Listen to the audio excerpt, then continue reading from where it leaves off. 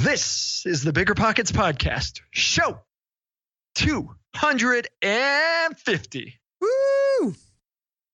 The single door is a mistake. No one in America should own a home. Stupid. Wow. It's the dumbest. Wow. It's as dumb as putting money in a retirement account. You're listening to Bigger Pockets Radio, simplifying real estate for investors large and small. If you're here looking to learn about real estate investing without all the hype, you're in the right place. Stay tuned and be sure to join the millions of others who have benefited from BiggerPockets.com, your home for real estate investing online. What's going on, everybody? This is Josh Dorkin, host of the Bigger Pockets Podcast, here with my co-host, Mr. Brandon Turner. Holy smokes, man. 250 shows later. You know what's shocking about 250 is after 250 shows, it still took us 2 tries to do that intro right there. For you, just for you to say, this is the Bigger Pockets. Yeah, you screwed it up on episode 250. I did screw it up. And we had to re-record that. Anyway, you guys all heard the clean version, but yes, there was some swearing by me. There was a little bit of a frustration. Yeah. But you got it. You know, you used your big words. You figured it out. I'm proud of you. I feel good. I'm big enough. I'm strong enough. And gosh darn it, people like me. People like you. Good Speaking job. of people liking things, we decided for show 250 that we would bring back the guy that you guys like so much. And no, we're not talking about Scott Trench, who up until now has our most popular show. That's true. We're talking about the guy who had the most popular show until Scott Trench overtook him. But now I have a feeling that might change again. But so. You know, let's create some competition here amongst these gentlemen. We're bringing back Grant Cardone. Grant Cardone. Yeah. You know, if you have not listened to yet the other episode that we had with Grant Cardone, if you want to know more about Grant's history, what Grant did to, starting from age 25, he talks about it a little bit today at the end of the show. But if you want to know like the entire story, one of our best interviews, it's show number 108. So go back and listen to biggerpockets.com/show 108. You don't have to necessarily listen to this one first or that one first. Doesn't really matter. I would listen to that one. But it's probably a good idea to listen to that one. Yeah. So, but either way, both are fantastic. But today's show, we dive really deep into like multifamily. What did we dive into? Yeah, a lot of stuff. A lot of stuff that the multifamily, like thinking bigger, like, he makes fun of a lot of things that we do. I mean, especially like a lot of our listeners do and I do, right? Like owning a single family house. Like he tears into us. This show will definitively be one of our most controversial shows. Yep. I think there is a lot of controversy that Grant speaks of, but the interesting thing is when you stop and think about what's behind the words, he's got a pretty solid point behind almost everything that he says. I think there's a cogent argument behind all his arguments, and it makes sense. And really, we dive deep on just society. We dive deep on like who we as Americans are and what we really think about as being successful. It's interesting. I love hearing different perspectives. This is definitely a different one. Now, on top of that, I mean, we dive deep on the multifamilies. We dive deep on just how to think about real estate, how to think about buying property, what kinds of property. I think for me, one of the most interesting points of the show was what kind of property is the most resilient? What kind of property is the most recession-proof? What can you get into where if the market tanks and crashes 40%, and it will, the market will tank, right? Real estate goes in cycles. When it happens, what kind of property do you need to be in to protect yourself the most? And that's the kind of stuff that we dive into, and it's great. Yeah, it was a super powerful show. But before we get to it, now we've talked it up a lot. Let's get to today's quick tip. All right, today's quick tip is one that we talk about from time to time, but I want to bring it up again. And that is we have an event system at Bigger Pockets. If you go to biggerpockets.com/events, you can see what local events are happening in your area. I bring that up because I'm actually speaking at a local Bigger Pockets gathering of Bigger Pockets people tomorrow night. And so I thought it would be good to mention it here. So if you are not attending those local events, you should be doing that. They're really fun. They're good for finding partners, lenders, mentors, people to learn from, people that you can teach. Yep. Yeah, fantastic. And if there is not one in your area, don't think that's a negative thing. That's a great thing because it means you can start something. So biggerpockets.com/events, check it out. And on top of what Brandon said, just starting a local meetup of real estate investors, if there's not one in your area, or if there is, puts you in the middle, right? It makes you the hub of the community. You draw in other real estate investors and you're the guy throwing the event. What tends to happen, and we know a lot of guys on BP who are creating events, and they're doing it, a lot of them for this very reason, is they get the first look at deals. They get the first look at what's happening and what's out there. So it's a great idea. Something we definitely encourage. Go to biggerpockets.com/events and check it out. Guys, this is show 250 of the Bigger Pockets podcast. So I've got a couple asks. I can't speak. Asks of you first. I'm glad you clarified that. Yes. Thank you. Thank you very much. My first ask, I know we do this from time to time, but I would like to ask you guys to go on iTunes, go on wherever you listen to this, Stitcher, SoundCloud, however you're listening to it, and please leave us a rating and review. Those ratings and reviews really, really help us. They help get the word out about the podcast, and they're a way of saying thanks back to Bigger Pockets for, hopefully a valuable show. Hopefully, I know I have a co-host that is somewhat offensive, but I was offensive today. I don't know. I don't know. All right. My second ask is go find your favorite show. 250 shows. You got to have a favorite show.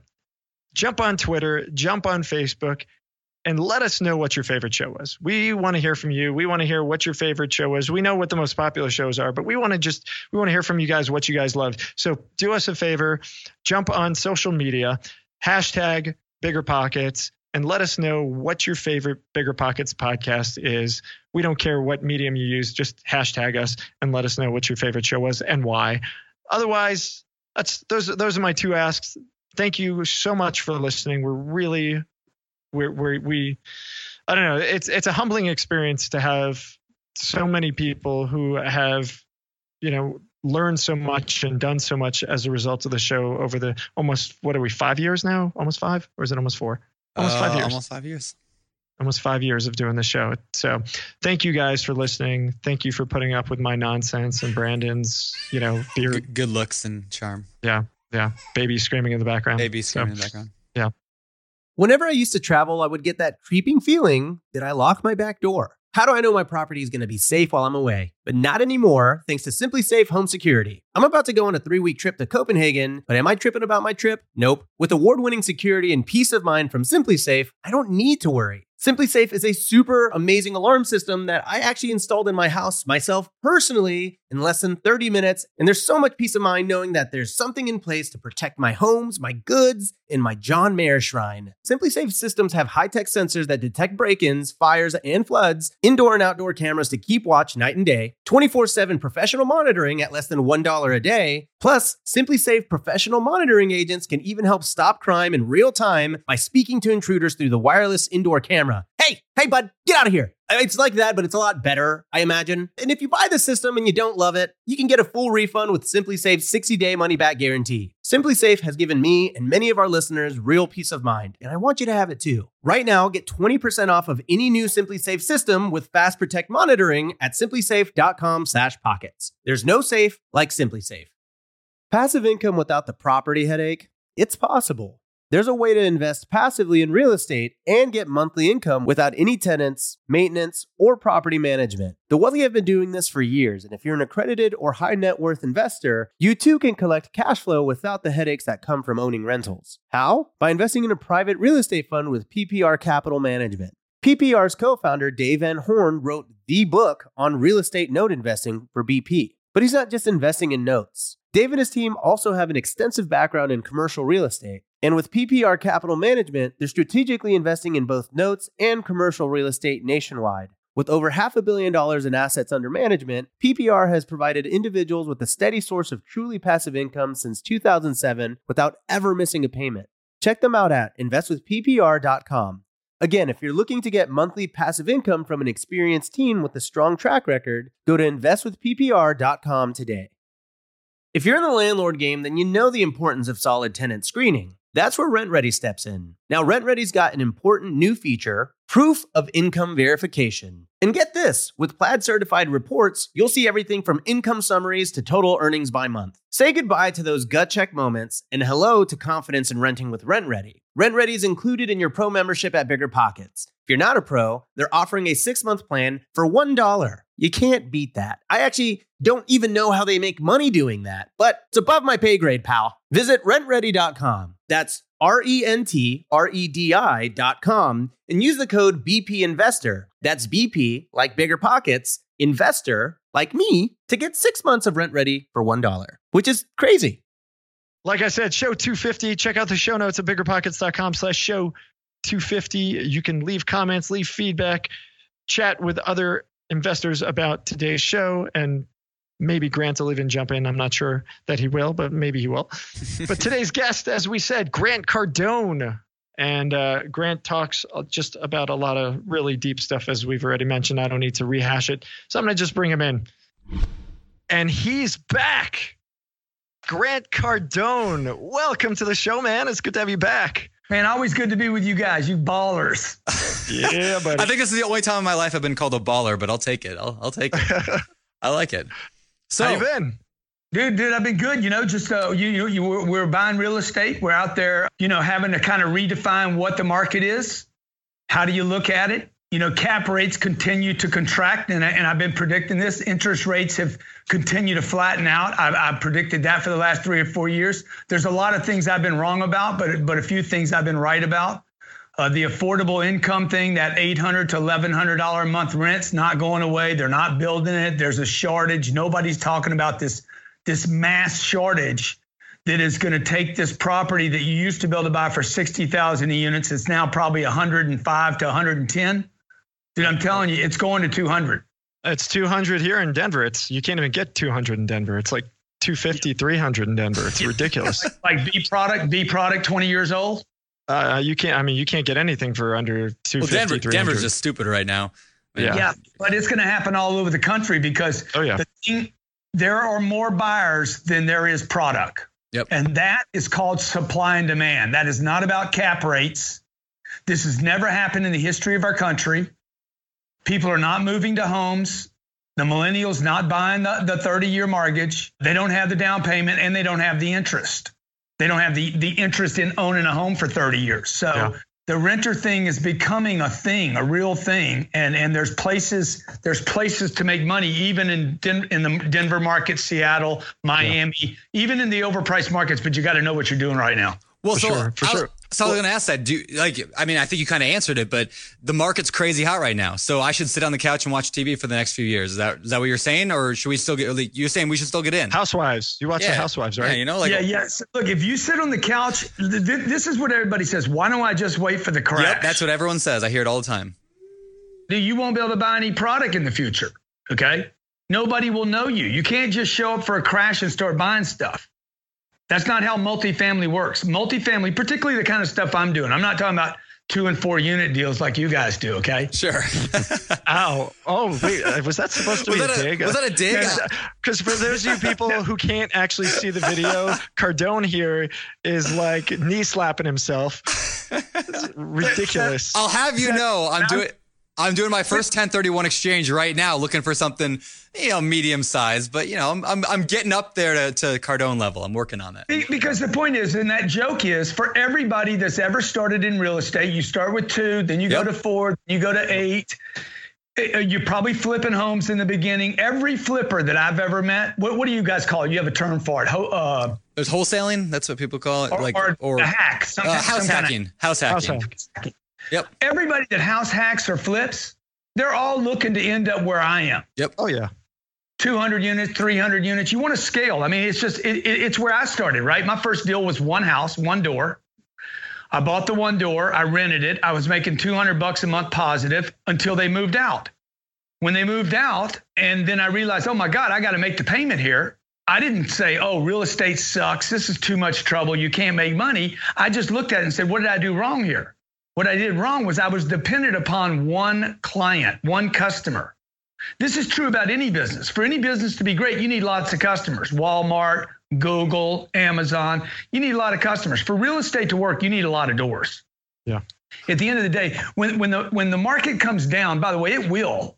Where you don't want to be, and this goes back to the crash. Will there be a crash? There will be a crash. It will be at the high end of the market, though. It's going to be in all that $4,000 a month, $4,200 a month stuff that they're building in Denver and Seattle. Yep. You don't want to be the first one in there, okay? Because what happens when a crash happens? It doesn't actually destroy money. Money just becomes uncertain and it moves less rapidly, right? People have less confidence. Sure. So the guy, let's say you guys are, me and Ryan are renting a place for $4,200 a month because I can't afford the $4,200, but I want to show off. In good times, everybody's a show off. Yep. You people are buying $200 and $300 sneakers right now. They're renting cars or they're leasing cars they can't afford. When times get tough, what do? They quit buying the sneakers. Yep. They quit showing off with the cars. And they call their buddy up and they say, hey, Josh, can you move in with me? Yeah. Let's split the rent, dude. Do we get to spoon? Of course we do, bro. But the question is, who's behind? Who's Big Spoon? Yeah. So and maybe we flip, right? Maybe we both experiment. So what happens is we live together for 3 or 4 months and then we find out, that's no fun, Right. So what do I do now? The economy hadn't gotten better. And so me and you both go our separate ways and we go rent something for $1,200 a month each. Yep. Makes sense. Now, the point of that story is when the market crashes, where are people going to? They're going to 800 to 1,200, right? But You're not going below that. You're not going to go to Section 8. You don't want to be at the bottom and you don't want to be at the top. You want to be in the middle. Look how Walmart made a fortune. They made it on the middle, right? They didn't make it just on poor people. The whole middle class goes to Walmart. Yeah. Walmart's not for poor people, right? So you want to be in that band, whatever city you're in, you need to find out what that affordable band is without becoming government subsidized. If you scale that out, you're going to be fine in a crash. So what do you, that all makes a lot of sense and I love it. But what if that middle band is the stretch, right? Like in Denver, that middle band being $300,000, that middle band, you can't find, the average guy can't find deals, right? I mean, you got to go and you've got to get off market deals. Well, there's off market deals to be found in any market, but that's getting harder and harder, right? I mean, there's more and more investors, there's less and less deals to be had. So how do people make money in this market? This is no longer an amateur's game. This is a pro's game. Tremendous amount of research. So what we did here in the last 4 or 5 years, maybe 3 years really, we've just increased the number of deals we're having to look at. So rather than looking at 30 deals to buy 1 or 2, I'm extremely selective. I'm very, very disciplined. When I go into a deal, I'm going to close the deal. So we do a lot of research before I do a PSA, a purchase and sale agreement. Before I do the due diligence, I know whether or not I'm buying that deal. So like I'm doing a big deal in Houston right now. I'm doing actually 3 big deals in Houston right now. Regardless of what I find, I'm going to close these deals. I'm that far into the deals going in before the PSA and before the due diligence that I know I'm going to buy those deals. These are not cheap deals either. Yeah. Okay. But 2 of the 3 are off market.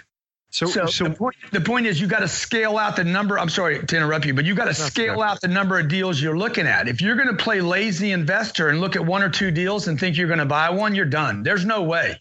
There's no way you're going to buy the right deal. So just like there's a shortage of deals, you got to expand the funnel of deals you're looking at. I learned this in my sales career.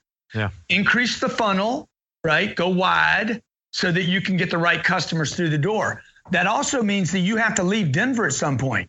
Right. The advantage I have that you don't have and that you get from scale and partnering is that I live in Miami.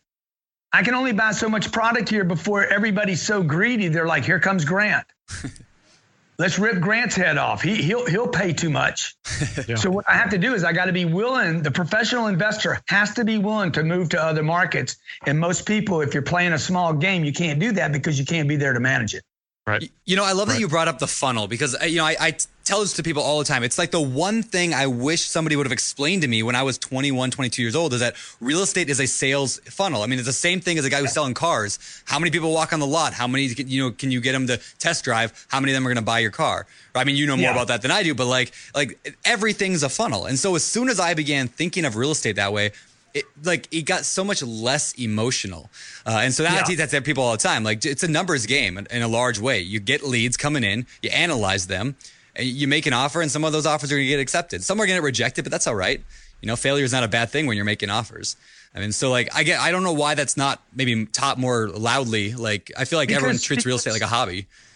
Because it's like network marketing. You pay $40 and everybody thinks you're going to get rich. Yeah. You made a $40 investment. You walk away. You're a car salesman. It costs you nothing. You don't even have to get a license. I mean, you got to pay more money to get a bartender license than you do some of these careers we get into. You pitch people with no money down. You're going to buy something with no money down and you're going to make money. That's who ends up getting spanked. Yep. Cannot do a deal in today's marketplace with a little bit of work. I mean, these are long-term commitments. They should be viewed like that unless you're doing the flip thing. Yeah. So you had mentioned before, before you even start to really diving deep on these properties, what you're going to end up getting. So how are you vetting these things beforehand? Obviously, you've got to have some set of filters, some set of criteria that allows you to not waste too much time, but at the same time, make some progress. So where's that line and how are you doing that? I just found 23 units in Denver for $3.2 million. So there are some $100,000 product out there. This looks like a seed property to me. But anyway, just you pull that up on LoopNet? Well, say again? Is it you pull that up on LoopNet? Yeah, I pulled that up on LoopNet, but I'd go look at HFF and ARA and CBRE and Cushman Wakefield. I mean, that's where those real deals are. It's with those brokers. Yeah. Yep. Typically, they don't even have them on their websites. So you got to get on the phone with those guys. So to answer your question about how do I know about a deal first, if you're looking at 100 deals, and this goes back to the funnel, okay, the thing people want to do is they want to read a book. They want to read a book and think that they know real estate. And that's great, dude. You guys should read books. Everybody should read books. And books are great, right? Because they build a platform of data to operate from, a knowingness. But what a book doesn't do is it doesn't give you a feeling of a piece of property. Yeah. So like we go to Houston, we were in Houston, 3 weeks ago? 3 weeks ago, we were there 3 days. The only reason we were there was to look at real estate. This was before the Harvey. So this had to be like 8 weeks ago, the first trip. We go in, I targeted property, like I do a lot of studies on Google Maps, like where is that market? I know Houston because I live there. So I had some idea. In a big city like that, location is key. Anywhere there's a flat market, if it's a flat market, your location becomes more and more important, as opposed to Seattle or Denver that's crunched by a city and mountains, right? Or San Diego that's crunched by mountains and ocean. So the flatter something is, the more research you have to do. So I had to confine my research to a location. So when I went in there, we literally looked at probably 6,000 units in a day and a half. Wow. Stopped at an address, drove the property. The reason I did that, okay, probably looked at 20 different properties, 300 units each, is because I knew 19 of them, actually 20 of them, were wrong for me. Yeah. I didn't get this vibe. I don't get this feeling when I drive up in the neighborhood. We actually wandered on a product. I'm like, dude, what is that right there? Is that on our list? No, it wasn't on our list. Second Baptist Church across the street. A Whole Foods market right next to me. They had sold a portion. So I'm like, dude, I love this place. I had this feeling. Yeah. See, if I'm going to get this feeling, and by the way, you never look at real estate when you're hungry. Okay, it's kind of you want to be full, so your sensory, your perceptions are working. Because once you look at enough stuff you don't want, when you see that right girl, that right guy, that right property, you're going to get this ding. Yep. Now if you've only looked at 6 units your entire career, you're not going to get the ding yet. You got to look at a lot of products. So that thing passed that first criteria, which is I felt something. Yeah. So look, it's got to have a feeling, because if it doesn't have a feeling, I mean, they tell you commercial real estate's not emotional. Look, trust me, it's all emotional. Okay. I'm doing this deal in Houston. I'm talking about it's $86 million. The fund that owns it is top 5 in the country. Trust me, everybody's emotional. Yeah. Okay. I know the more people say they're not emotional and it's just about the numbers, the more emotional they are. So, and by the way, you want a piece of dirt that has some emotional. When I got there, it felt to me like it was Central Park, New York, in Houston, Texas. Oh, that's great. Okay, 15 acres, 2-acre park. Where can you go get a 2-acre park inside an apartment building in Houston, Texas? Now, this is probably not everybody's real estate play. If you're starting the game and you can't do your first deal, can't be $86 million, but let's say it could be $1 million, you still want to find that feeling, that sense of that park, the amenities, something, the location, something that feels good about it. Because if it doesn't feel good to you, it's not going to feel good to the next guy when you try to exit, and it's not going to feel good to the tenants when they roll up on it. Yeah. That's great. And I love the point you made about, there goes my little girl talking. I love the point you make about most people want to read a book. Most people want to talk about real estate and think that they're investing in real estate, right?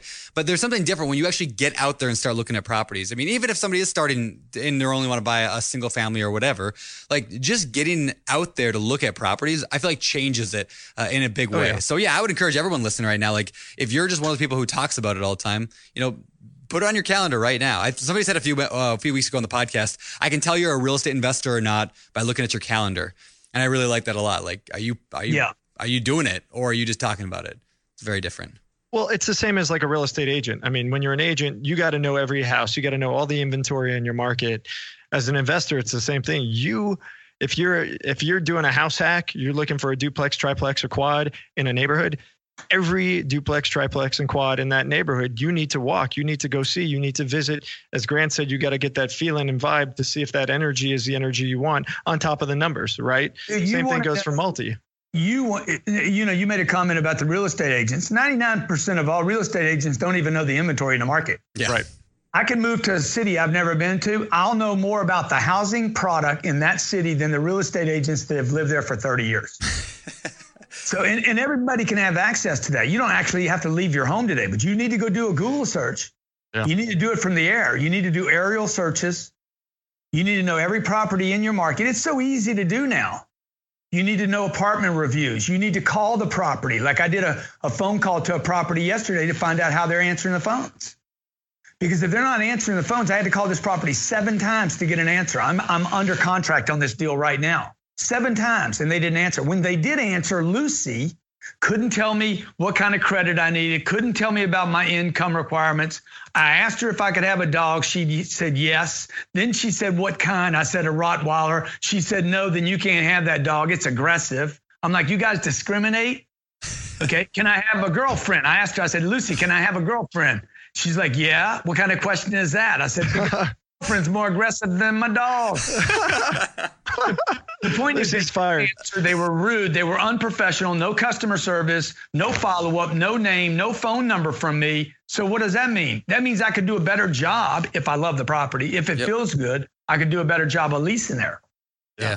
I like that a lot because I've done the same thing too. I call up places I want to buy and I want to talk to the landlord, the manager, whoever it is dealing with it, and just, ask the questions like a tenant would. Yeah, you find out a ton of stuff. And like you said, like that can be a huge, indication that there's a great deal there. So I love that. Yeah.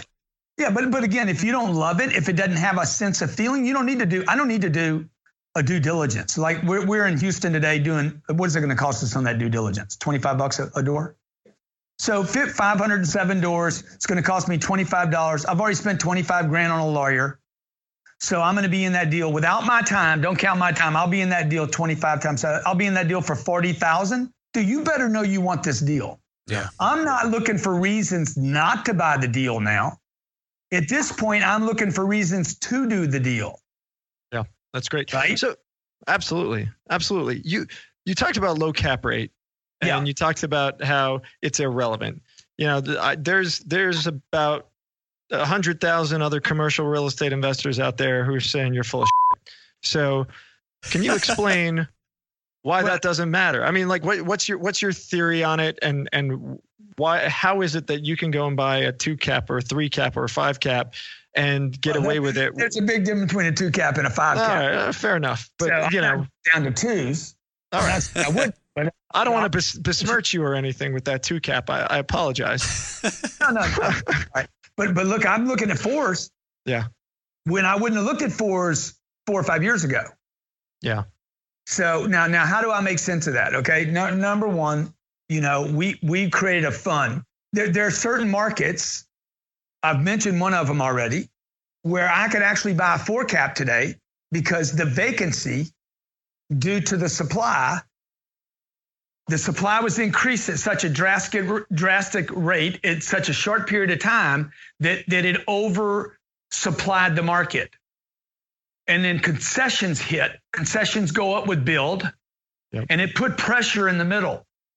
So occupancy went from like 94, 95 and some of this stuff that I'm looking at down to 83. So I lost 11 points. When that supply burns off and the concessions go away, boom, I go back to a 6 cap. Yep. But again, you guys got to look at time. I'm being paid 4%. My investors are being paid 4%. My brother, my sister, they're being paid 4 and 5 and 6% for us to wait for the supply to blow off. The concessions go away. I pick up 11 points on my returns on great properties that I could not have bought 5 or 6 years ago. Yeah. So you got to adjust. It's like the market. It's like when you're underwriting something, you have to be, or a lawyer is looking at the due diligence package or the PSA, your lawyer's got to be market relevant. You know, there's 3 markets. There's a buyer's market, a seller's market, and something in between.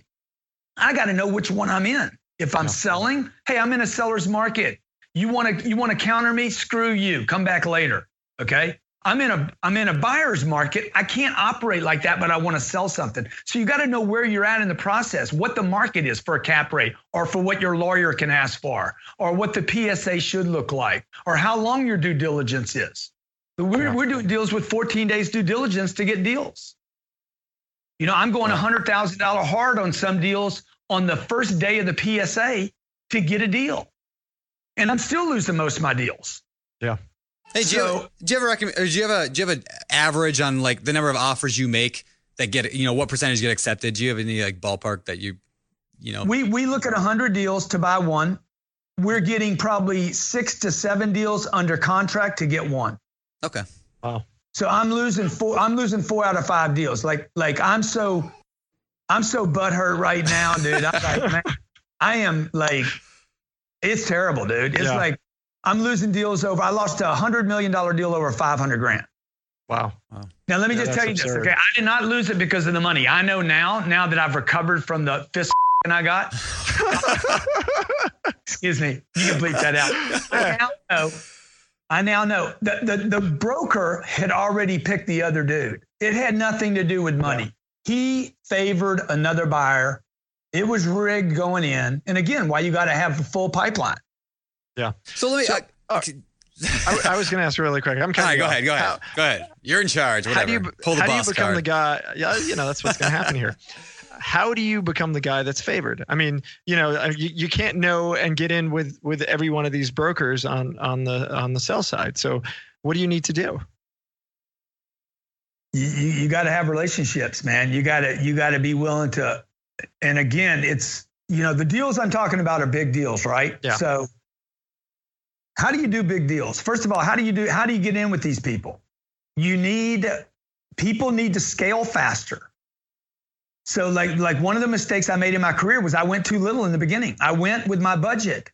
I based my decisions off of how much money I had. This is a mistake in real estate. People are buying based on how much money they have rather than how much money they can get. Okay, you want big deals right now. You do not want little deals. All the little deal guys in Florida are going to get spanked here in about 30 days with insurance increases. Oh, yeah.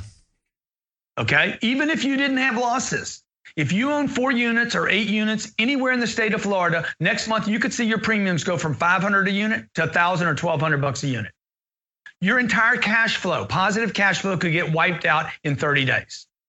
Why? Because you don't have an umbrella covering enough property. And I know on the first show that you and I did together, you guys did with me, I got in a bunch of shit from a bunch of your audience saying, oh, Grant, this is such a big freaking, he's always talking about the big deals. You guys need to go big.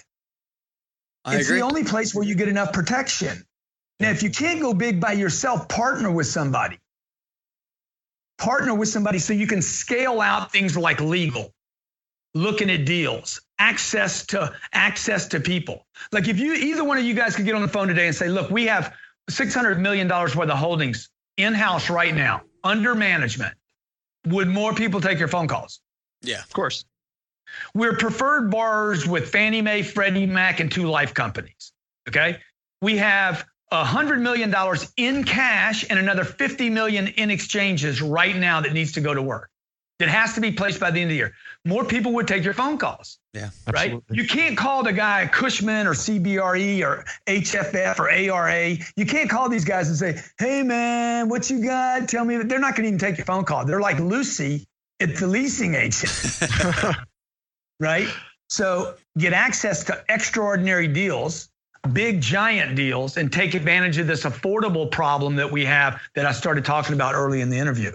Yeah. Well, let me. So, I'm actually really quick, Brandon. Go ahead. This is a yes, no question, and then I know you got your answer. So last time you did the show, you had 350 million in holdings. You're now up to 600. Is that correct? That's right. All right. Awesome. Congratulations. Mazel tov. Thank you, man. Let's go. So I had a couple questions. What's your New Year's called? Rosh Hashanah. Yeah, I was at a Rosh Hashanah party the other day. There you go. It's fun, man. Join the tribe. Yeah, it was awesome. And I asked the dude, I said, "Bro, let me ask you this Rosh Hashanah, this New Year thing, did y'all change your physical calendar, your financial calendar?" "Oh, no, we never changed that." No, we just, we drink some wine, have some good food, and have good company. So that sounds like a good time. Yeah. All right. Brandon. All right. So my question was, have you found it more difficult or less difficult because of your stature? And what I mean by that is the fact that people know you. You're an author. You've written New York Times bestselling books and all that good stuff, right? Yeah. People know. Yeah. Has that made it easier or harder for you? It's helped me and hurt me. Yeah. So I'll tell you, there's a group in Tampa. I should tell them who it is. Dude, they hate that I'm known. They don't know what to do with me. They're like, it confuses them that I'm writing books and doing podcasts and doing YouTube, and it confuses them. Now, there's a guy on the West Coast. Why do they matter, by the way? Why is that even like a part of the equation? I don't know. They don't like my attitude. They think I'm too cocky, too cocksure. Nobody likes Brandon. It doesn't stop him from doing nothing. Exactly. They think it's protected space. Don't tell anybody. Keep it quiet. I don't want anybody to know about our listings. It's like a secret club or something. Like, dude, what are you guys in the what's it called? The Bush thing. I like how Grant has people thinking for him in the background, which is great. I need people. Do you know you're a baller when you have people thinking for you? So they're in some secret society. Dude, you guys make. Come on, half a point on a freaking $86 million deal. You're going to make 300 grand on what's so protected about this? But they're scared. They're running scared. Again, why? Because there's so little supply for these guys to sell and so many guys trying to get their little fee on the deal.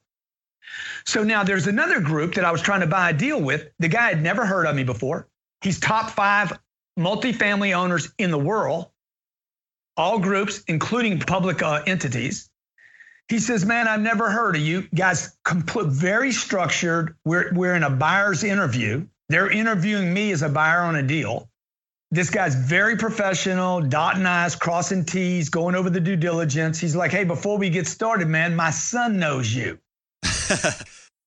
My son is a huge fan of yours. Any chance you could send a book to him?" Okay. Now the old man doesn't know me. But the kid does. The kid told him, he saw me on the agenda. So anyway, in that situation, it helped me, but I had to nurture the relationship. I got to go there and visit him. It certainly helps to have a plane and be able to get in front of people. That does help. I brought him to a speech I was doing for the vets. I said, "Hey, come as my guest." He's watching me speak to 4,000 vets and active military. Nice. All that helps, right? So. Yeah. People see me giving back to Irma and Harvey. They saw me flying to Houston with 27,000 products on my plane. That helps me with brokers. So, but some guys it's going to hurt you with too. But not being known at all is always going to hurt you. Yeah. So how do we translate that to people who are listening right now that aren't they don't have a lot of following on social media or whatever? Should they worry about that at all? What's your thoughts on that? I wouldn't worry about it. About real estate, the only thing you need to worry about is seeing property. Yeah. Cool. What do the non-pros do? You said we're in a pro market now. We're at a time where things are tough and you got to know what the hell you're doing. Well, there's a lot of people who are just, hey, I'm learning how to do this. Do I sit and wait for a year, 2 years, 5 years? You said before, no, you got to go and do bigger deals. But I'm on my second deal. I don't want to jump from, a $60,000 house or a $350,000 duplex, to $1 million multifamily commercial property or $5 million property. I don't think I'm ready yet for that. So how do those guys deal with markets like the one we're dealing with? Obviously markets are local, but how do you deal with those folks? Well, this is a great question, and we should do an article on this. Like, what do the amateurs, what are the mistakes that people are making? Number one, waiting on the sidelines is a mistake. Okay, you're not going to, I have bought deals in you guys probably don't remember this, the savings and loans debacle back in 1995. I bought product then. I bought product in San Diego, California, when U-Hauls were leaving the state of California and weren't coming back in. Nobody wanted to buy anything in California. You couldn't get a loan on a deal in California. I bought Tucson, Arizona when it was in nobody wanted to go there because of crime and literature problems and vacancy. You want to be in markets when people don't want to be in them. And it takes a lot of courage to do that. Okay. Number two mistake, people are buying too small. Third mistake, the single door is a mistake. No one in America should own a home. Stupid. Wow. It's the dumbest. Wow. It's as dumb as putting money in a retirement account. Okay. A single door, the single family residence was built for banks. It was not built for people. The banks needed a loan product. They sat around in a room and said, hey, dude, we got to get some money going, bro. What can we do? Let's give people a place to live. What should we call it? Let's call it the American dream. Wow. Tie them up for 30 years, bury them in the house. Okay, this will be good for taxes, tax bases. We'll get our congressmen to support it. And that's what happened, man. A couple 100 million people sunk down on 212 10th Street, and they can't move the rest of their lives. I mean, how often would you guys, sometimes you're in Denver, you're like, dude, I want to get out of Denver. I want to go to some of these other markets. I wish I could be in Houston right now. Or I wish I could float and move to Phoenix at this time. Wouldn't you have liked to have been buying Scottsdale and Phoenix 6 or 7 years ago?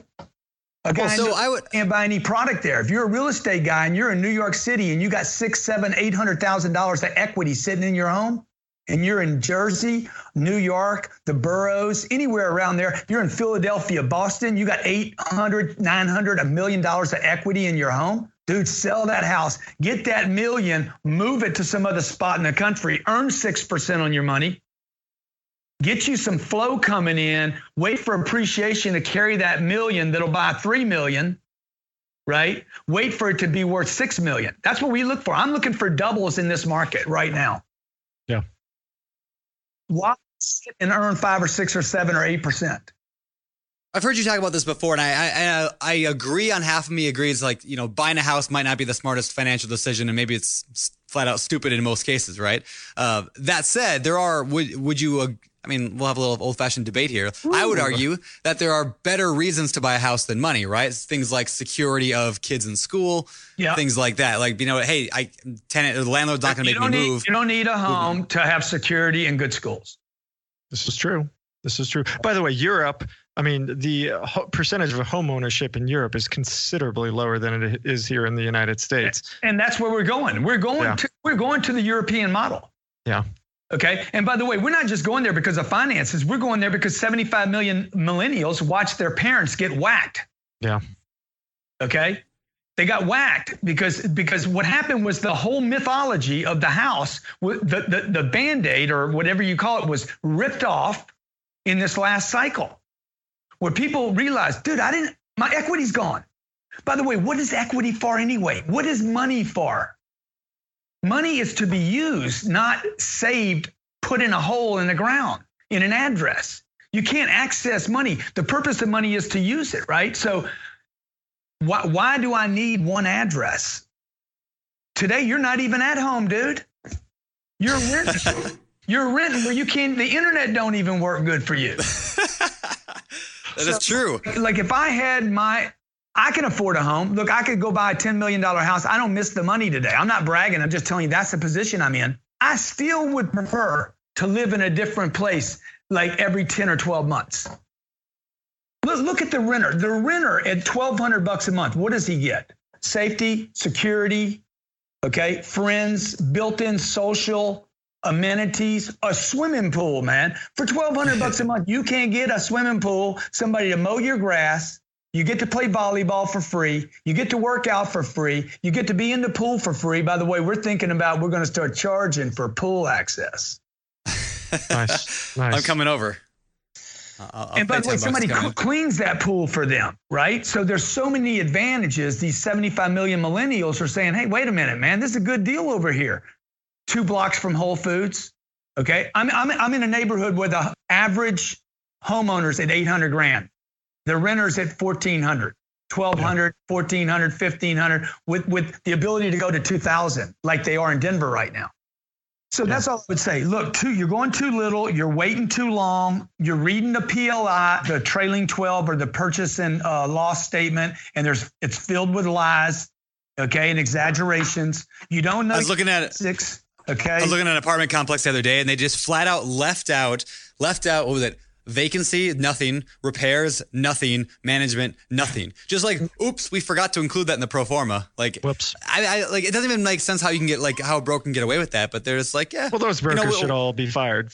Yeah. Lose their licenses. I mean, that stuff's ridiculous. The one thing, one thing that we're seeing, we've seen it done to us, is that what they'll do before they sell a product is the 3 months to 4 months when they start marketing the product, they'll start reducing the salaries. They'll start dropping a guy out or a half a person on the property.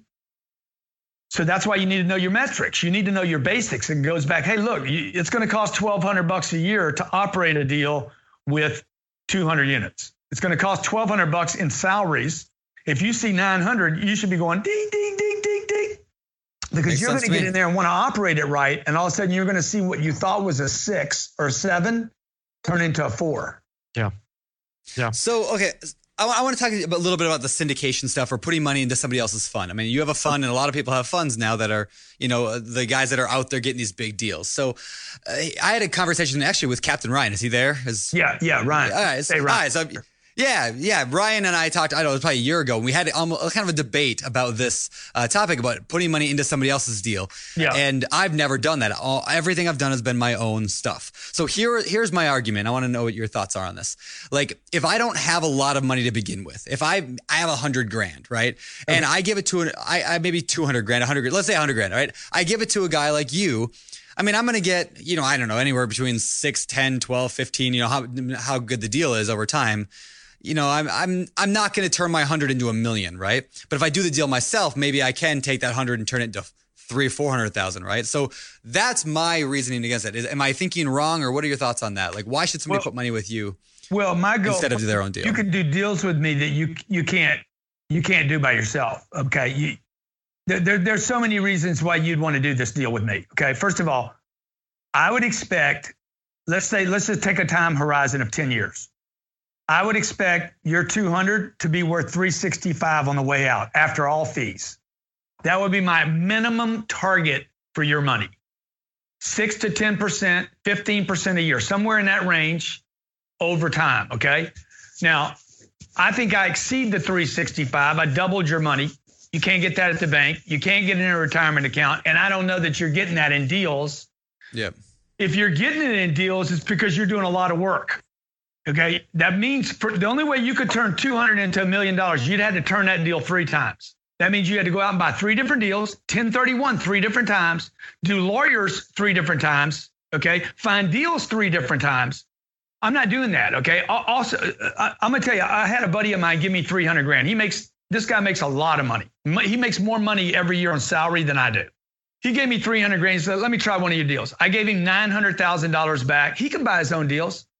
He's got plenty of dough. He gave me $300,000. He could have put $3 million in it. He just tested it out a little bit, right? I gave him $900,000 back 18 months later. Wow. That's awesome. How can I do that? First of all, he got paid every single month. He didn't have to pick the deal. He didn't have to find the deal. He didn't have to spend time with me looking at 45 deals that we didn't buy. He wasn't on the loan. If the loan went bad, he walks away. Okay. He rode his money on top of my money, which was significantly more than his. He's like, Grant, just pay attention to your money. He put in 300. He gets 900 back. Okay. It was a triple, best investment he's ever made. And the point I'm making, could he even find that deal? Could he get access to that deal? Is he in the game for that deal? The last thing that makes the difference is never the fund and never the terms. It is the deal. You need a deal guy. Whoever you invest with, you need to make sure they have a picker. A picker. You know, you need a magical picker. You need a Tom Brady that can pick. Yeah. And picking the right receiver at the right time means you got to say no to 3 guys. See, people miss the discipline part, man. You need tremendous discipline, particularly in this market right now. If you want to make money in real estate right now, you need a lot of deals, a lot of money, a lot of choices, a lot of connections, different markets. You need to be able to be willing to move around the United States, and you need somebody that can pull the trigger. Yeah. All right. So this is great, and obviously, you know, you need real money to be able to invest in deals like that. So our last show with you, again, one of our listeners' favorite shows, motivating, exciting. This show is a little bit of a different tone. This show, we're you know, there's a lot of caution. There's a lot of like, hey, you know, you gotta slow your roll. You gotta be super careful. We're in a really different place. How do we get those folks motivated? Because I don't just want to motivate just for the sake of motivating. Yeah. There's a lot of people out there who are looking for opportunity. They're looking for folks like us here at Bigger Pockets, folks like you, Grant, to be able to say, hey, listen, don't just stop, right? Because if I'm just getting started and I hear the first half of the show, I'm like, oh, geez, man. I mean, like, I might as well just quit then. You know, why play the blooper roll first? Yeah. Dude, I got a bunch of motivation. Let me, you guys want to get motivated? Let's get motivated. Okay. I'm going to tell you something. Bitcoin, gold, houses, stock market, income producing real estate. There's only one of those 5 you want to hold for 10 years. Any of the cryptocurrency. What did he say? I said Bitcoin. I said Bitcoin. Yeah. No. Bitcoin, dude. I want something real. Why do I want multiple doors? I want to be paid every month. Okay. I don't care if they go down tomorrow. It doesn't matter to me. Sooner or later, they're coming back. Why? Because they produce income. This is the most exciting time I have ever been in real estate. There is a shortage of multifamily affordable income property in America, folks. San Diego's got a shortage. Los Angeles has got a shortage. New York City, Portland, Seattle, Denver, Phoenix, Miami, Orlando, Tampa, Atlanta. Right locations, avoid the cranes. This is the time, dude. If you can grab it now, you cannot build $1,000 a month rents anywhere in America today. The concrete, the steel, the drywall, and the labor cost too much to build it, man. You just got to change the way you think. Here's the other good news. The people in your market don't change your market. It's new people coming into town. Yeah. Okay. Right. It's when Wyatt Earth comes to town. New talent, new money changes markets. Now, that being said, bro, you got to be willing to be nimble. Okay. I guarantee you my real estate's going to be around longer than Facebook. My real estate's going to be around longer than Twitter. Okay. Crypto cash. I don't want my money in cash. My real estate will be around 30 years after I die. There is no app, no technology, no Airbnb that can get rid of $1,100 a month rents that will be $3,000 in 30 years. Yeah. Yep. That makes sense. I'm paying down debt. You don't get that in crypto. You want $1 million worth of freaking Bitcoin? Who's going to buy $1 million worth of Bitcoin today? Dude, you better have a big sack. You better have 100 million to buy a million. You better have at least 100 million and know, hey, I'm a waste $1 million on this. Yep. Because you're not buying Bitcoin at a quarter anymore, right? So who's going to buy $1 million worth of gold today and let it sit in the ground? I don't want to do that. I need income. 99% of your audience needs freaking flows, second flows. Yep. So what is not 12% or 14 or 15? It's still 6 or 7 or 8, which is 20 times the bank. Yep. On a currency that's depreciating, we know the cash is going down in value, and we know over time, as long as I got enough time, I'm paying to wait. Are you guys excited? Motivated? Am I supposed to be motivated? Was that motivating? Oh, I don't know. No, that was good. Right now, that was good. Right? You should have an erection with like real estate. What? Hey, so No, this is good stuff. This is good. Let me ask a follow up. We had a guy we interviewed yesterday, Kevin Bupp, on the podcast. The guy does mobile homes, mobile home parks. Buys multifamily, single family. Love mobile home parks. Okay, but this guy was buying properties at 65 cents on the dollar. This is before the mobile home parks. Bubble. He was doing the multifamilies. Yeah. He was buying cheap so, and lots of houses. 07 and so on and so forth. He was buying at 65 cents on the dollar. Yeah. And the market tanked, right? The market tanked. This guy was buying stuff dirt cheap at 65 cents on the dollar. Yeah. The market tanked. Rent started to drop. Now he wasn't making income anymore. He was upside down. Now he's in a lot of trouble. So you can hold through if you've got the resources, right? If you've got the cash, if you've got reserves in order to deal with a situation like that. But a lot of folks aren't in that position, right? They don't have hordes and hordes of capital. So what do those guys do in order to kind of cover their backsides? You know, can you still buy at 65 cents? Well, if the market tanks 40%, you're in a lot of trouble, right? Look, your boy yesterday, KB, that's going to be BC. Before Cardone, beat by Cardone. What do we? Or bankrupt. There you go. Okay. Look, man. Look, the guy made some mistakes. Sure. I got 4,000 units that we reserve. We have $1 million reserved every year just for rehab. So in 10 years, I'll have $12 million sitting in a rehab account if I never use any of it. Like, you got to plan on roofs and you got to plan on paint. Again, why you probably should partner with somebody and scale out. When you have 4 units or 8 units or 16 units and you put away $200 a unit, you got $3,000, dude. One storm wipes you out. Yeah. Irma hits Florida. We lose $70,000 worth of landscaping. Okay. I don't even feel it. Like nothing happened to me. I'm like so grateful. Look, you guys need time, and with time, you need reserves. That's the other thing I would tell you is this.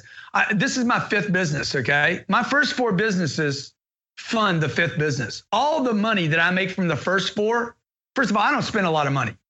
I'm a real estate guy. I don't spend money. I don't buy fancy shoes. So, and look, I got a nice car. I lease that car.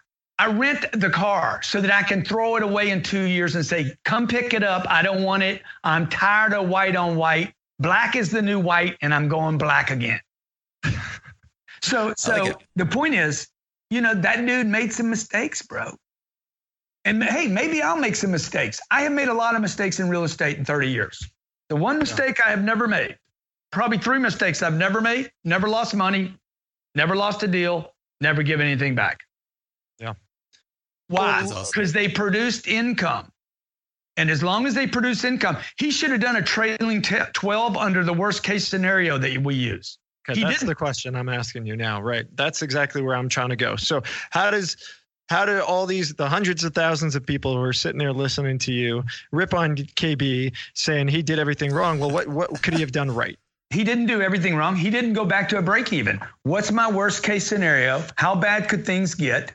Okay. Clearly, he bought in a marketplace where the rents could fluctuate that much. They shouldn't fluctuate that much. He should have been in a tighter market. Probably why you don't want to be in the mobile home space, why you don't want to do Section 8, and definitely why you don't want to do the high end of the market. Again, why you need to know your market. In 2008, what markets did not collapse? Why did all my buddies lose everything and I didn't lose anything? Why did banks go underwater and I didn't? Because I was in markets that were restricted, like you could not, like the rents could only drop so much. Yeah. In fact, if there was one thing that would benefit my real estate right now, it would be a contraction. Yeah. I wouldn't mind going back to 6%, unemployment. What does somebody need to do? I mean, you had talked about looking for markets where those rents are right in that mid-level, right? What else can people do to identify those markets where the chance of contraction on rents is minimized? Cost to build becomes a barrier. Okay. You need barriers to entry. Okay. This is no offense. It's not intended to be offensive to anybody. If you look for alternative lifestyle markets, gay and lesbian markets are great markets. They're very restrictive to anything that restrict. Very liberal voters tend to be restrictive to an environment, right? Look at any place in Montrose, Houston, Texas. Montrose is typically a gay neighborhood. They just protect one another. It's it's just a tight little market. Yeah. If you go to Los Angeles, and what are the Russian type people? They're not Russian, but they call themselves Russian, but they're not Russian. You're talking about West Hollywood?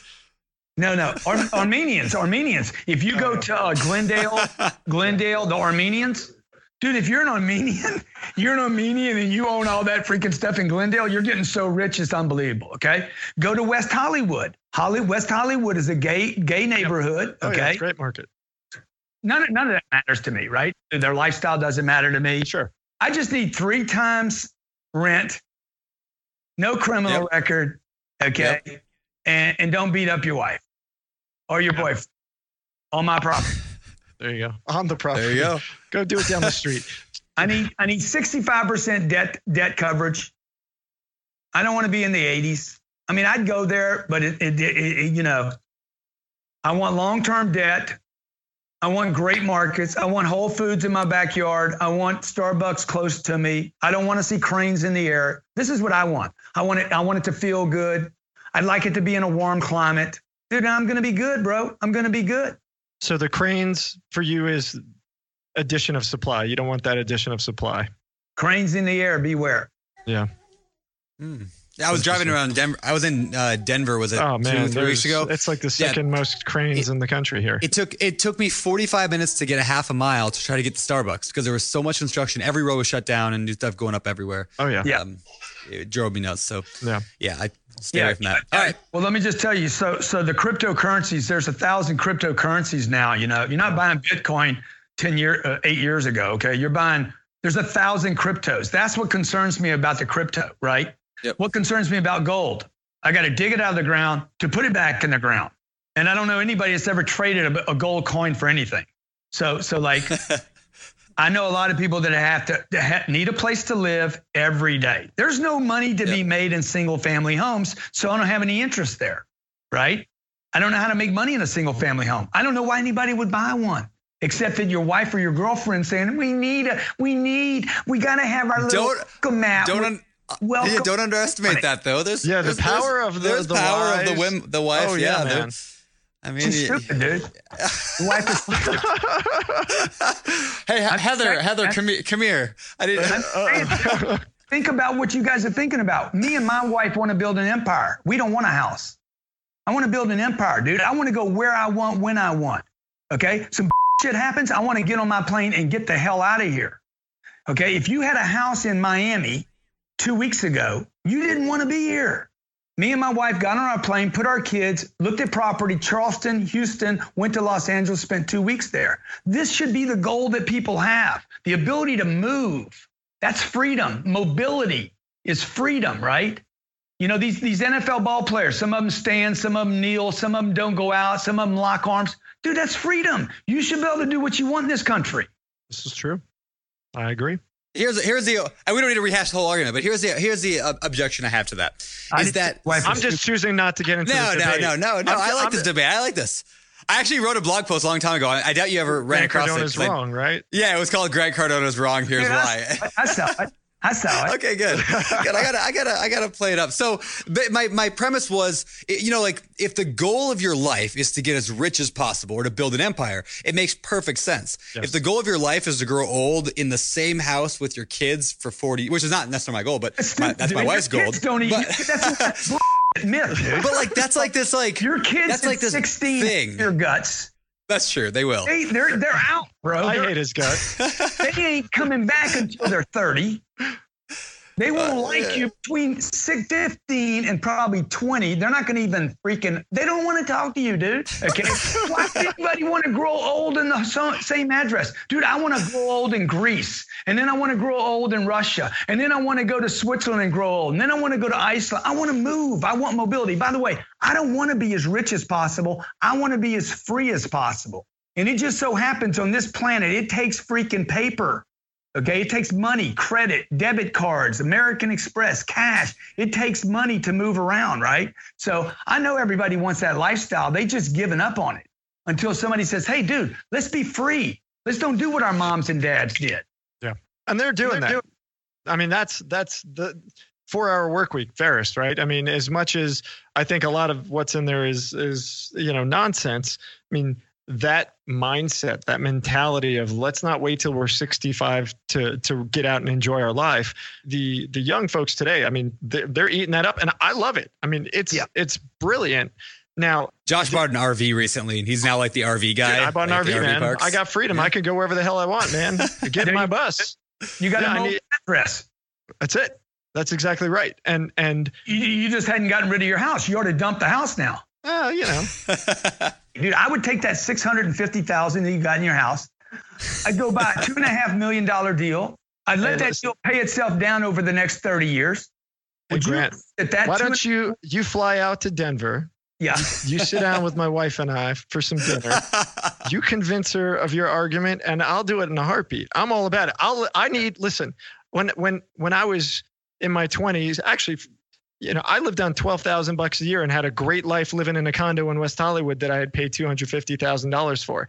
I didn't, I don't need all the BS like you talked about. I don't need it. I don't give a damn about it, right? Like for me, life is about experiences. Yeah, exactly. Now that said, it's hard when you're raising 3 kids. I got 3 little girls, right? So you need an environment that suits your spouse. In my case, I'm not the boss. I got no say in the matter. I would love to go live in a nice, 3-bedroom, 4-bedroom condo somewhere that I'm renting out or own, whatever it is. Yeah. And be able to move around, have one in New York, have one in LA, have one in Denver. But guess what? The American dream of old still exists within society. And folks like my wife, folks like Brandon's wife, they're out there and they're saying, hey, we want to be stable. We want to sit around. I would love to move every year. That would make me happier than anything else. Cause I get itchy sitting around in one place. Yeah. And I'm with you, man. And like, this is just a dream I started having years ago. I'm like, why am I stuck in one address? This wasn't my idea. It was my parents' idea. Buy a house. All I saw was people dying in their house. And you know what happened? As soon as the mom or dad died in the house, the kids sold the house. Yep. Nobody wanted it. Yeah. We're going to have in the next 30 years, you're going to see the housing market in America crumble. You're going to see half of the population. We got 80 million baby boomers that represent the mass ownership of America start to die off. They're going to be going to senior homes. They're not going to need their homes anymore. What are their kids going to do? Sell the houses. Fuck it, I don't want it. Yep. They're going to abandon these houses, okay? Where are all these people going to move to? They don't want to live in their mommy's house, right? You're going to see all that stock show up on the marketplace, and it's going to take the value of that three-bedroom house, brick house, 9-foot ceilings, that's now decaying over time. Roofs going bad, paint going bad, toilets going bad. You're just going to see those go down in value, man. And you're going to see this, the value is going to shift to a new way of living. Yeah. Yeah. On that note, I know we gotta get moving on, but I want to, if that happens, let's say, because it's us together, the trio, bro. I like that. I like this. Guys. The trio. I like it. Good. So let's say that happens. House prices start to crumble because there's like so many people few people want to own them, right? So that drops the price.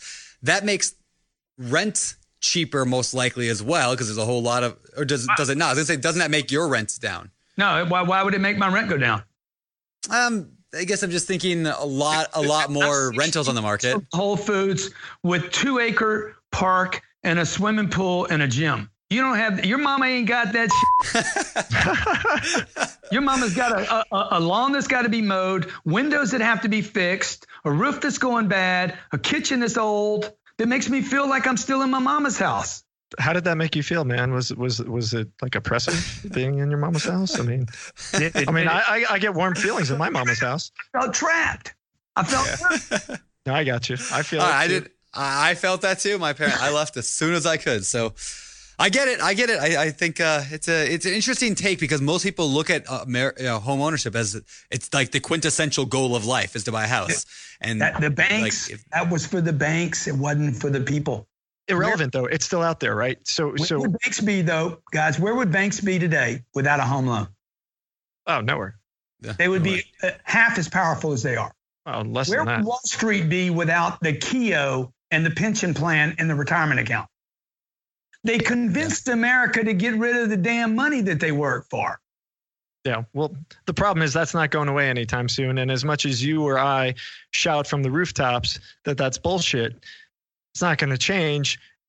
Your argument, though, is in 20, 30 years, as all of our parents start to drop off, then maybe we'll start to see a shift in the millennials. But that's a whole generation out, right? I mean, you're talking a generation out. Dude, we're talking to people right now that are listening to your broadcast that are waking up. Anybody listening to you two guys are already waking up. They're like, hey, I want a different play here. I don't want to do what my mom and dad did. I don't want just a job. They're looking for opportunities, right? People are waking up right now to what your mom and dad didn't work. Right. You put money in a bank.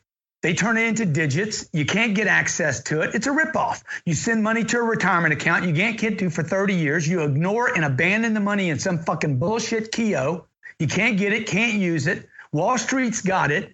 You put money in stocks that go down in value. The S&P is at the highest levels in 20 years and still cannot outperform commercial real estate. I'm convinced. I'm going to become a real estate investor. What's up, man? I'm doing it. Ready, guys. I'm excited. All right, but before we do, we need to shift gears here and head over to our fire round. It's time for the fire round.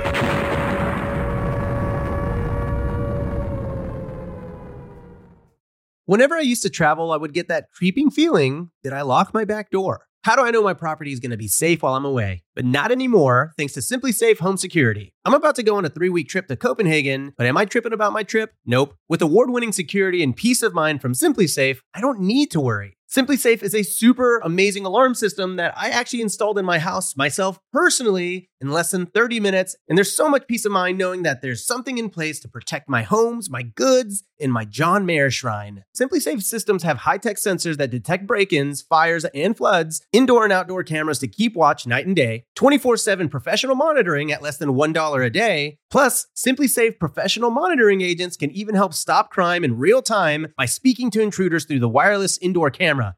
Hey, bud, get out of here. It's like that, but it's a lot better, I imagine. And if you buy the system and you don't love it, you can get a full refund with SimpliSafe's 60-day money-back guarantee. SimpliSafe has given me and many of our listeners real peace of mind, and I want you to have it too. Right now, get 20% off of any new SimpliSafe system with Fast Protect monitoring at simplisafe.com/pockets. There's no safe like SimpliSafe. Whether you need to buy or sell, or you're just obsessed with looking at homes for sale, Redfin's got you covered. Redfin updates their listings every 2 minutes to help you see new homes first. And they give you personalized recommendations based on the homes you like, so you can find a home that's just right for you, whether that's a cabin, a craftsman, or a castle. With the top-rated Redfin app, you can favorite homes, share listings with others, and schedule tours even on the same day, with a local Redfin agent who can help guide you through the whole home buying process. And if you're looking to sell, Redfin agents have the experience to help you get the best price possible for your home. That's because they sell twice as many homes as other agents. With a listing fee as low as 1%, Redfin's fees are half of what others often charge, which means you'll have more money to put towards what matters most to you, like your next home. In fact, last year, Redfin saved home sellers $127 million. No matter where you are in your real estate journey, Redfin can help. Download the Redfin app to get started today.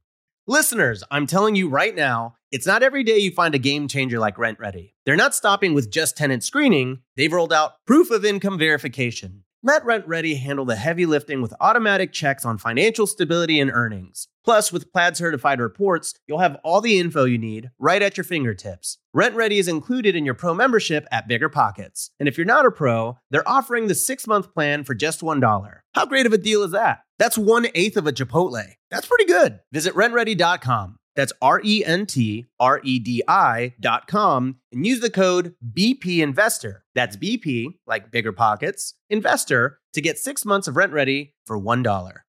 We're always looking for ways to improve, searching for better. But when it comes to hiring, the best way to search for better is by matching with quality candidates. If you need to hire, you need Indeed. Indeed is your matching and hiring platform with over 350 million global monthly visitors according to Indeed data, and a matching engine that helps you find quality candidates fast. Ditch the busy work. Use Indeed for scheduling, screening, and messaging so you can connect with candidates faster. And Indeed doesn't just help you hire faster. 93% of employers agree Indeed delivers the highest quality matches compared to other job sites, according to a recent Indeed survey. Leveraging over 140 million qualifications and preferences every day, Indeed's matching engine is constantly learning from your preferences, so the more you use Indeed, the better it gets. Join more than 3.5 million businesses worldwide that use Indeed to hire great talent fast. And listeners of the show will get a $75 sponsored job credit to get your jobs more visibility at Indeed.com/biggerpockets. Just go to Indeed.com/biggerpockets right now and support our show by saying you heard about Indeed on this podcast. Terms and conditions apply.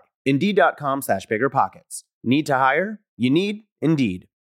All right, these questions come direct out of the Bigger Pockets forums. We're going to fire them at you, Grant.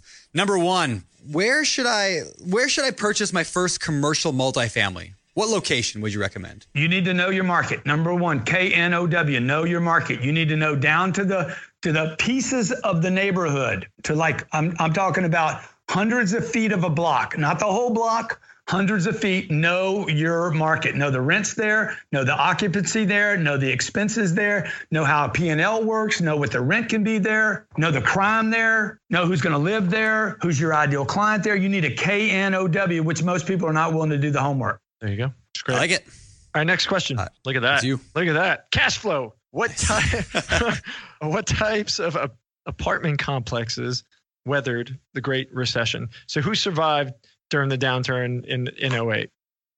$800 to $1,200 a month rents. That's it. The ones that you're looking Dude, at. I had product that didn't even, like, we didn't even lower the rents. No, it helped us. That's awesome. Like people were, consider what happened in 2008. People traded in their houses and kept their cars. Yeah.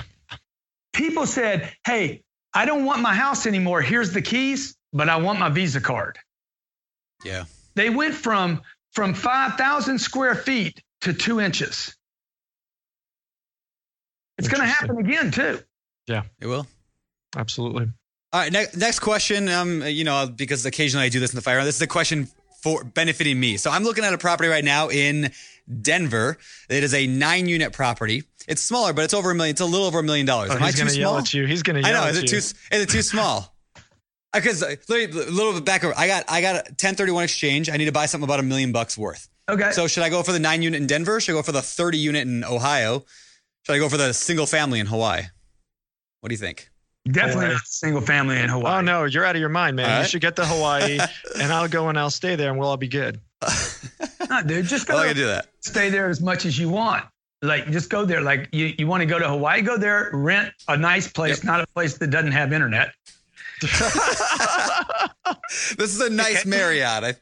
It's slow internet.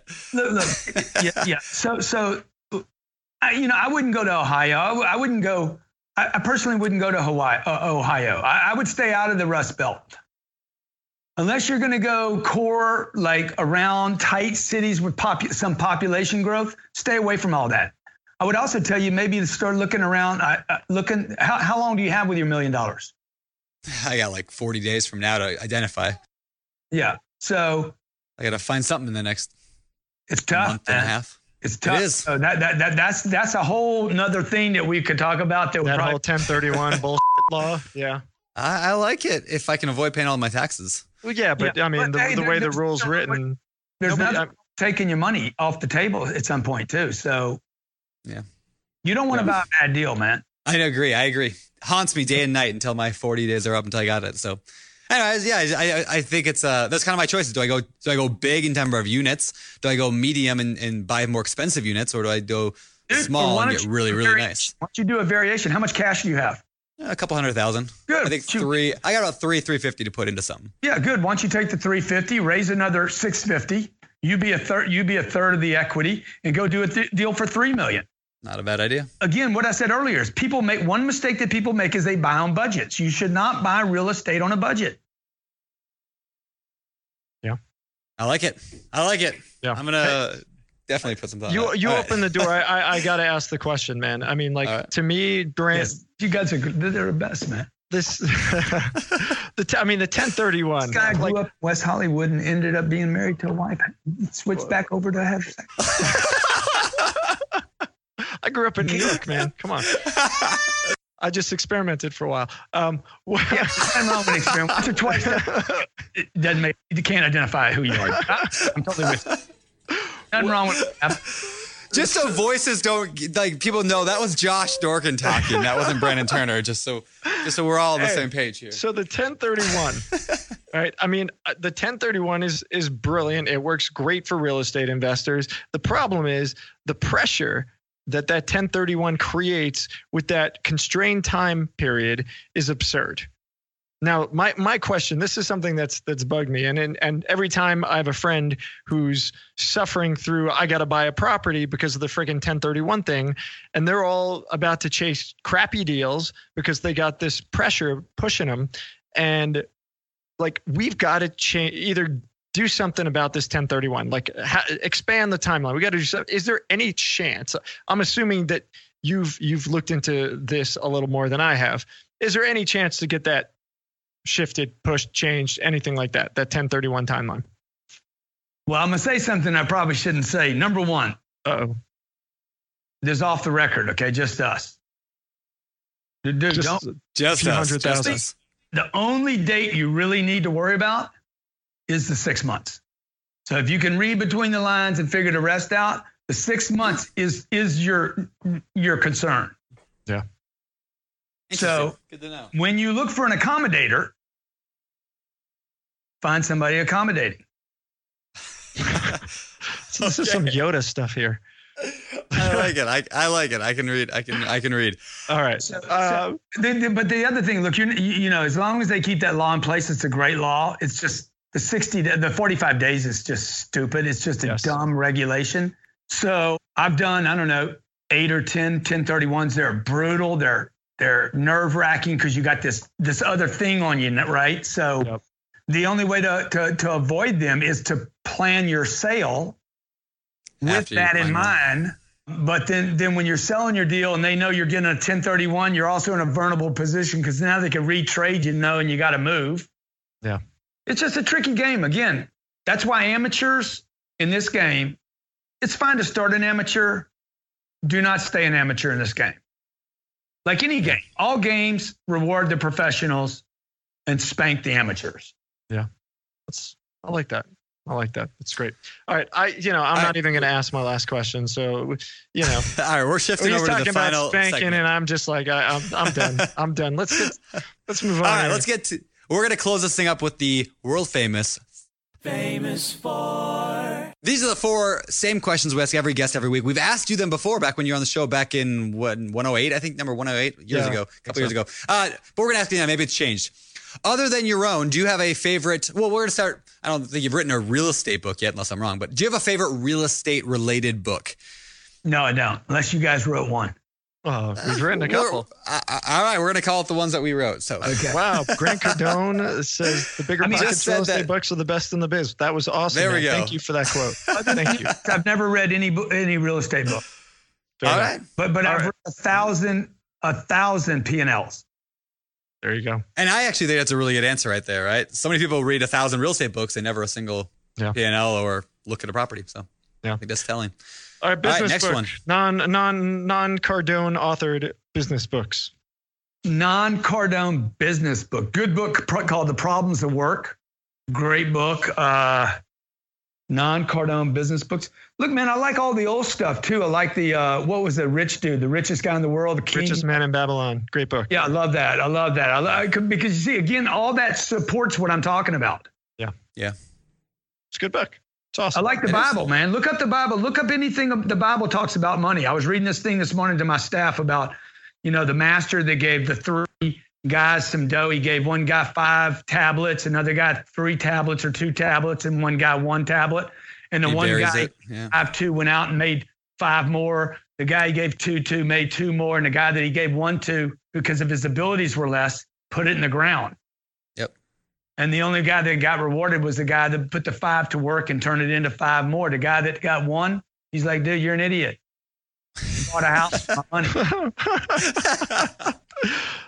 Hey, Pastor Brandon, you never shared that story with me. I'm not a pastor. I'm a youth volunteer. It's very different. Oh, okay. All right. Okay. All right, man. So what are you doing these days for fun? But I mean, I know you do real estate for fun. What are you doing for fun, man? Dude, I golf. I like the golf game. Okay. I like slapping Whitey around.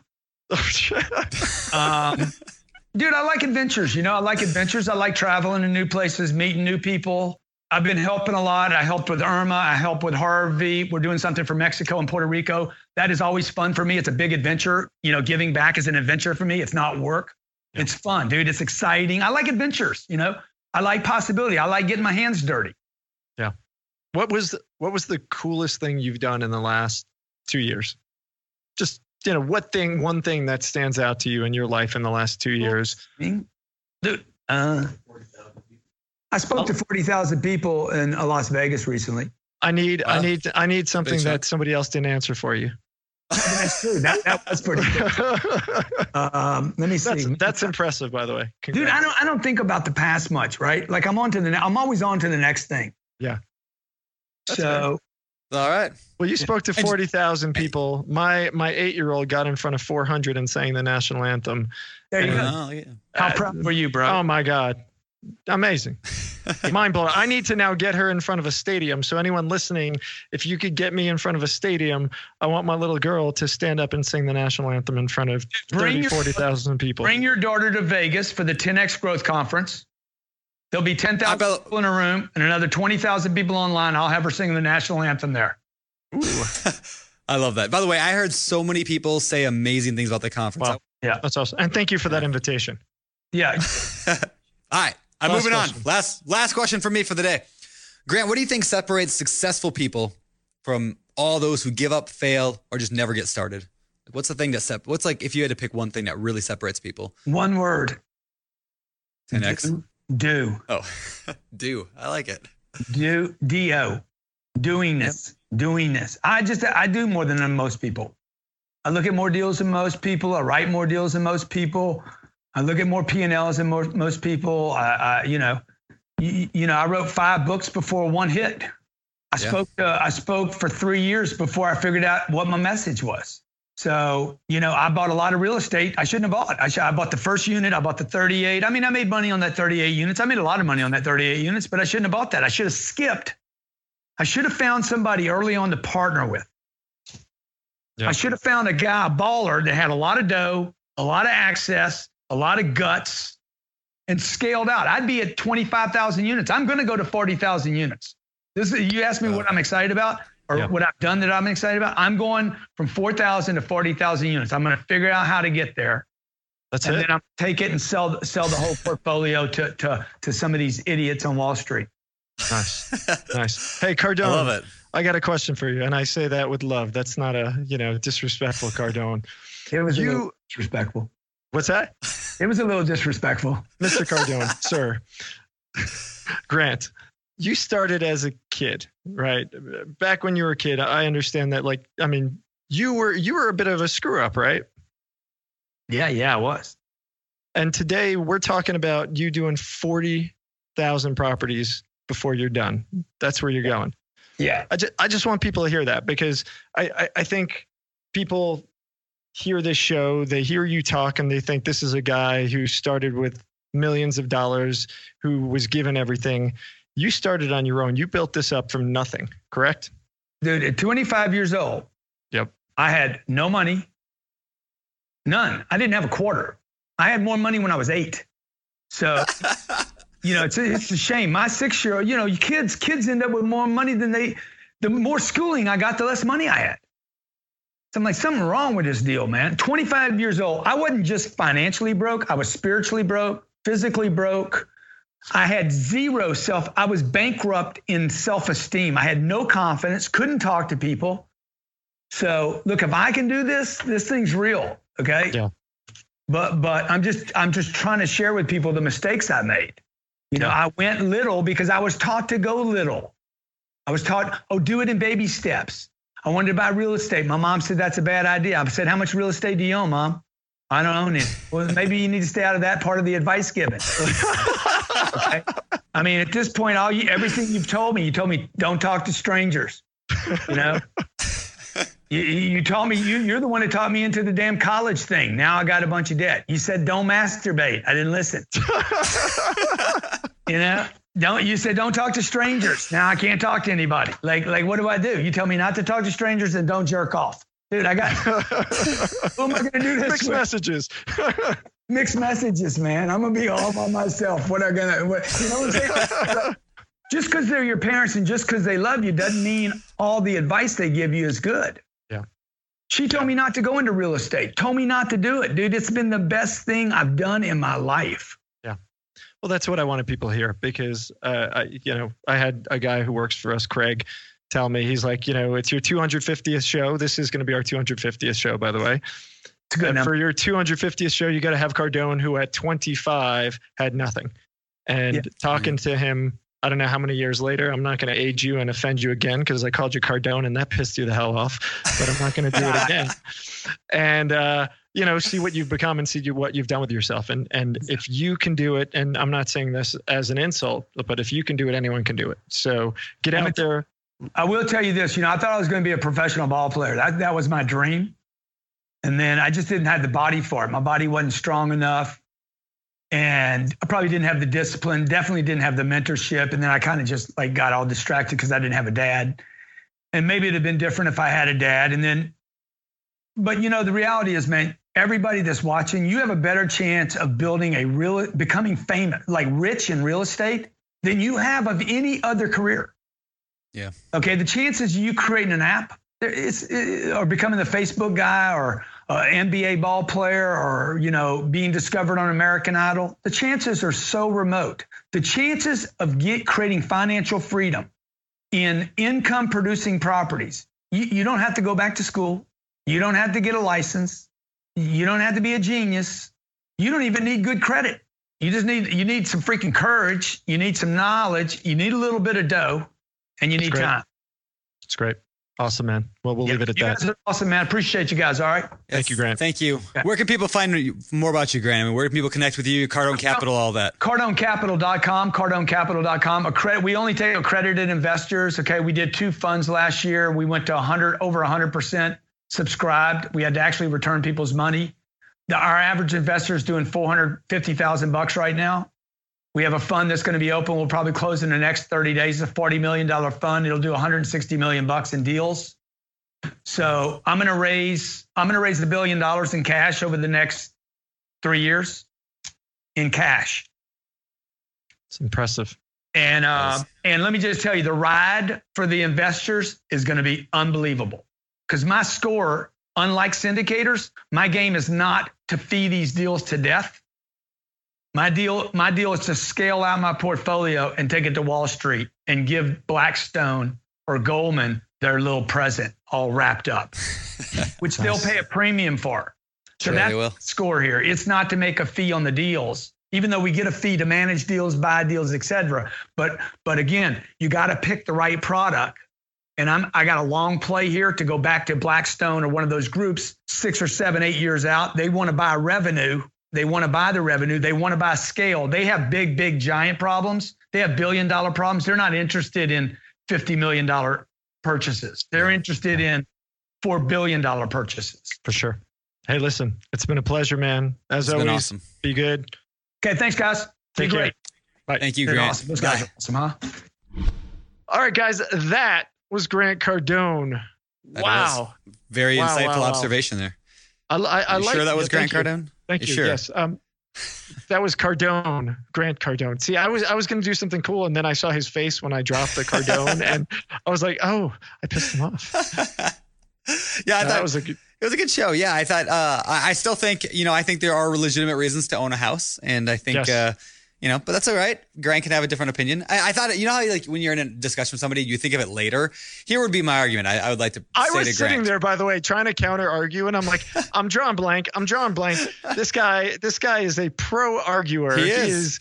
He's like it's like Muhammad Ali of the microphone, and I'm I'm going to lose that battle. Yep. So I'm going to just kind of sit and wait till he's gone so I could smack him around a little bit. Well, here's my argument. If the goal of your life, I was trying to kind of get to this. If the goal of your life is to be the best violinist on the planet, if that's all you want in life to be the violinist, it makes zero sense to go after multifamily. It makes zero sense to go after apartments, real estate, business, right? I mean, really, all you should be going after is becoming the best violinist on earth. In other words, the goal of your life defines... To do with anything. This is the worst argument, and I'm really glad you can bring it up. The goal of your life should define what you do, right? So like if the goal of your life is to travel, like the goal of his life is to travel and to see the world and do all the things, then yes, that's what he should do, is do exactly what he's doing. If the goal of your life, though, is to do something totally different than that, then you should be doing something different. And you can't judge somebody on what you want out of life